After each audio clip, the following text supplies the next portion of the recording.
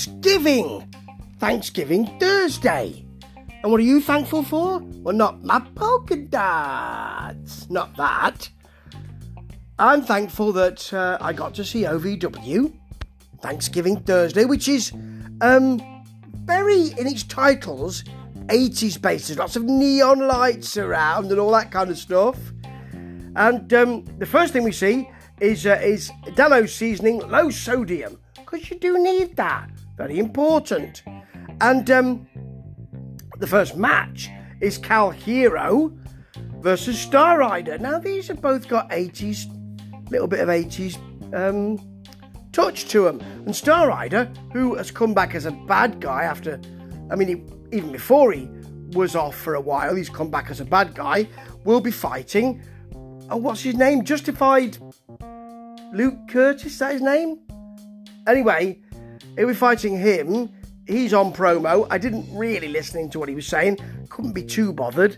And he's a bad guy. So I'm just wondering who will be cheered on that match. Anyway, on this match, we've got arm drags from Hero, a big whip. He doesn't actually bring a whip to the ring, a whip into the turnbuckle. And some hard punches from Star Rider. Hero, great move. He turns a back suplex into a DDT. And he comes from a long way up. So that's a big, big move. And then he gets a small package for the pin. Star Rider wasn't concentrating and isn't happy and makes sure that Hero concentrates on some punches to the face afterwards. Yeah, not a bad match to start with. The next match was handled okay. It's the Ref Rumble, and it's Jeff Cloyd, who's called the Enforcer. He's got a bit of muscle on him, and he's got a black and white striped singlet. That's nice. And he's got a sort of amateur wrestling headgear on versus the 10-count Aaron, the 10-count Grider, who's with Freya the Slayer. And what they're doing with this is that she seems to be actually quite enamoured of the gentleman. He's not finely muscled, and that's the appeal, I suppose. Here, there's some shoving to start with. Grider hits a very poor elbow. A couple of those, I think, actually. Oh, no, it wasn't. It was a poor elbow to start with. There's a low blow. This is all on the outside from Jeff Cloyd, who's the nastier of the two, of course. And I think it's a battle over Freya, isn't it? Didn't she first cuddling up to Cloyd? And welcome back to Cuddling Up to Cloyd. And then now she's with Grider, and I don't know if it is about that, but seems like it might be. Then we've got an elbow drop, or a couple actually, from Jeff Cloyd. They're not ideal. There are some distraction from Freya. She gets on the apron. There are some punchlines, not how does it smell? Awful, not like that. Those clotheslines that are really punches, And then Freya, just to finish things, just choke slams Cloyd up from the apron, and Grider picks up the pin. It weren't bad. It was handled rather well. Next, we've got Ryan Von Rocket from Liverpool via California, apparently, versus Doug Basham. Now, it's supposed to be Doug Basham and what's his name? Vaughan? Is it Tony Vaughan? What's his name? I can't be too bothered, really. Anyway, he's on video from Europe. He's on holiday, apparently, so it will be Doug Basham. Now, on his own with Ryan Von Rocket. Ryan Ron Rocket with Ryan Von Rocket. Now, you would have thought that in the back, Doug Basham would be thinking, where is Mr. Vaughan? Is it Tony Vaughan? It is, isn't it? You would have thought, where is he? He would have been thinking, why isn't he around? I've not seen him today. It's not a palatial back room, is it? It's not the size of several football pitches, is it? We've seen it before. Anyway, he turns round into a guitar shot from Ryan Von Rocket, who then there's a close-up on him, and he's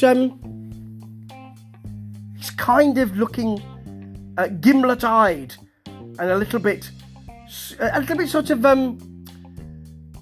he's doing this sort of I'm a little bit perturbed, as if there's something amiss. I don't know if they're going to push that into his character. I don't know. He's not got Guittari anymore. Ari was on camera talking to us during this show, and it's a lot better for her not to be with him. I think his shtick, a lot goes a little way, I suspect. And if they're going to be providing, I mean, maybe he'll join the Fallen if he's going to be, you know, a little bit out of the ordinary. Maybe he's going to join the Fallen. Who knows? Whatever it is, I don't really care.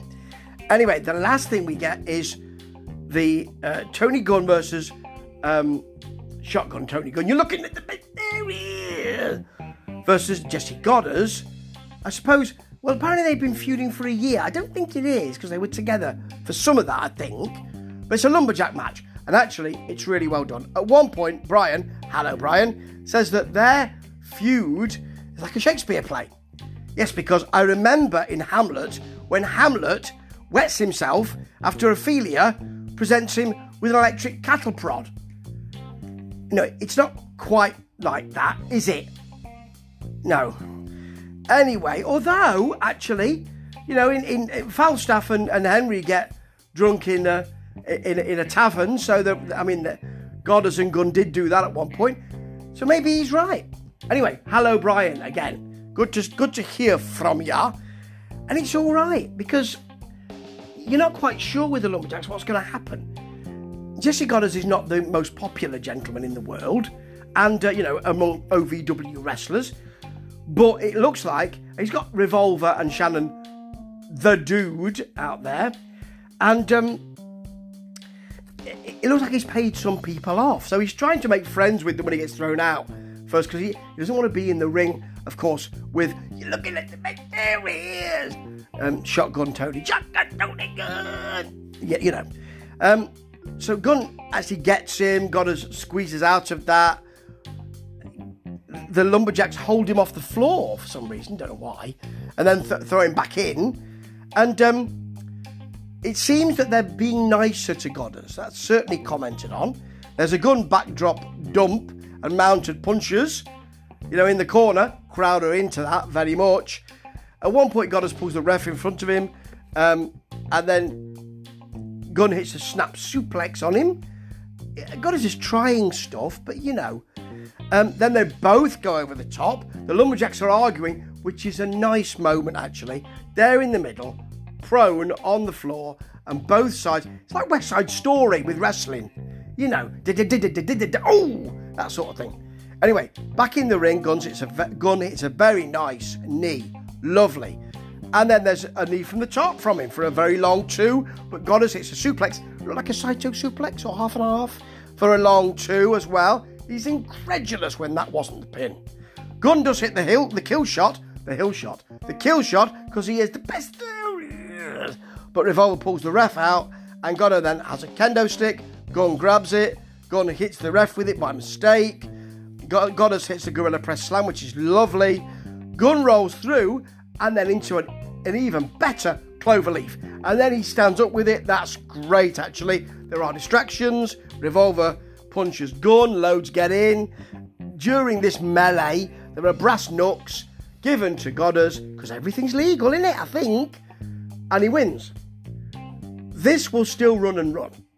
And in some ways, it's good, because it's had some egregious moments. The wetting oneself moment is an egregious moment, but it's not been too bad. And this whole programme wasn't bad either. Less angles, more wrestling. It meant something. And OVW are on the up. This week, ta-ta.